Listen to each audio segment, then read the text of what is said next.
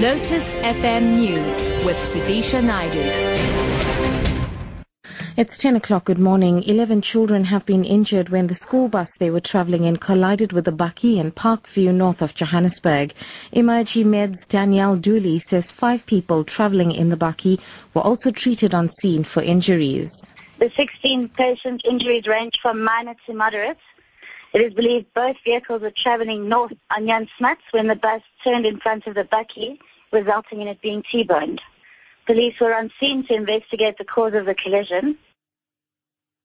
Some parents of learners at the Roodepoort Primary School west of Johannesburg have denied that disruption of classes is as a result of racism. They've reiterated their call for the principal and 2 deputies at the school to step down, citing corruption and financial mismanagement. They're demanding that the school be reopened. Gauteng Premier David Makhura has temporarily closed the school. Some learners are being taught at the Lufereng temporary facility in Soweto. This community member says the dispute at the school is not racially motivated. This is not about racism. There's black children that attend the school over here. There were black teachers all the years. But since this principal came in, this is where the trouble has started. The shrine hit by Monday's deadly blast at the Thai capital has reopened. More than 20 people lost their lives in the blast. The BBC's Jonathan Head reports. The Erawan shrine has been thoroughly cleaned and partly repaired. The crater left by the bomb blast has already been cemented over.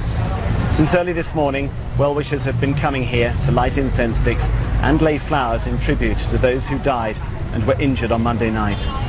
The police are still hunting for a man seen in a security camera video leaving a bag at the shrine just before the bomb went off. However, a police spokesman said he is not the only person they're looking for. The attack, he said, would have required several people to organise it. And finally, South Africa will lead the implementation of U.S. President Barack Obama's grand plan for the expansion of his Young African Leadership Initiative. This after the U.S. Ambassador to South Africa, Patrick Gaspard, and UNISA's Vice Chancellor, Professor Mandla Makhanya, signed a four-year funding agreement. It will enable the university to establish and implement the initiative's Regional Leadership Center in Southern Africa.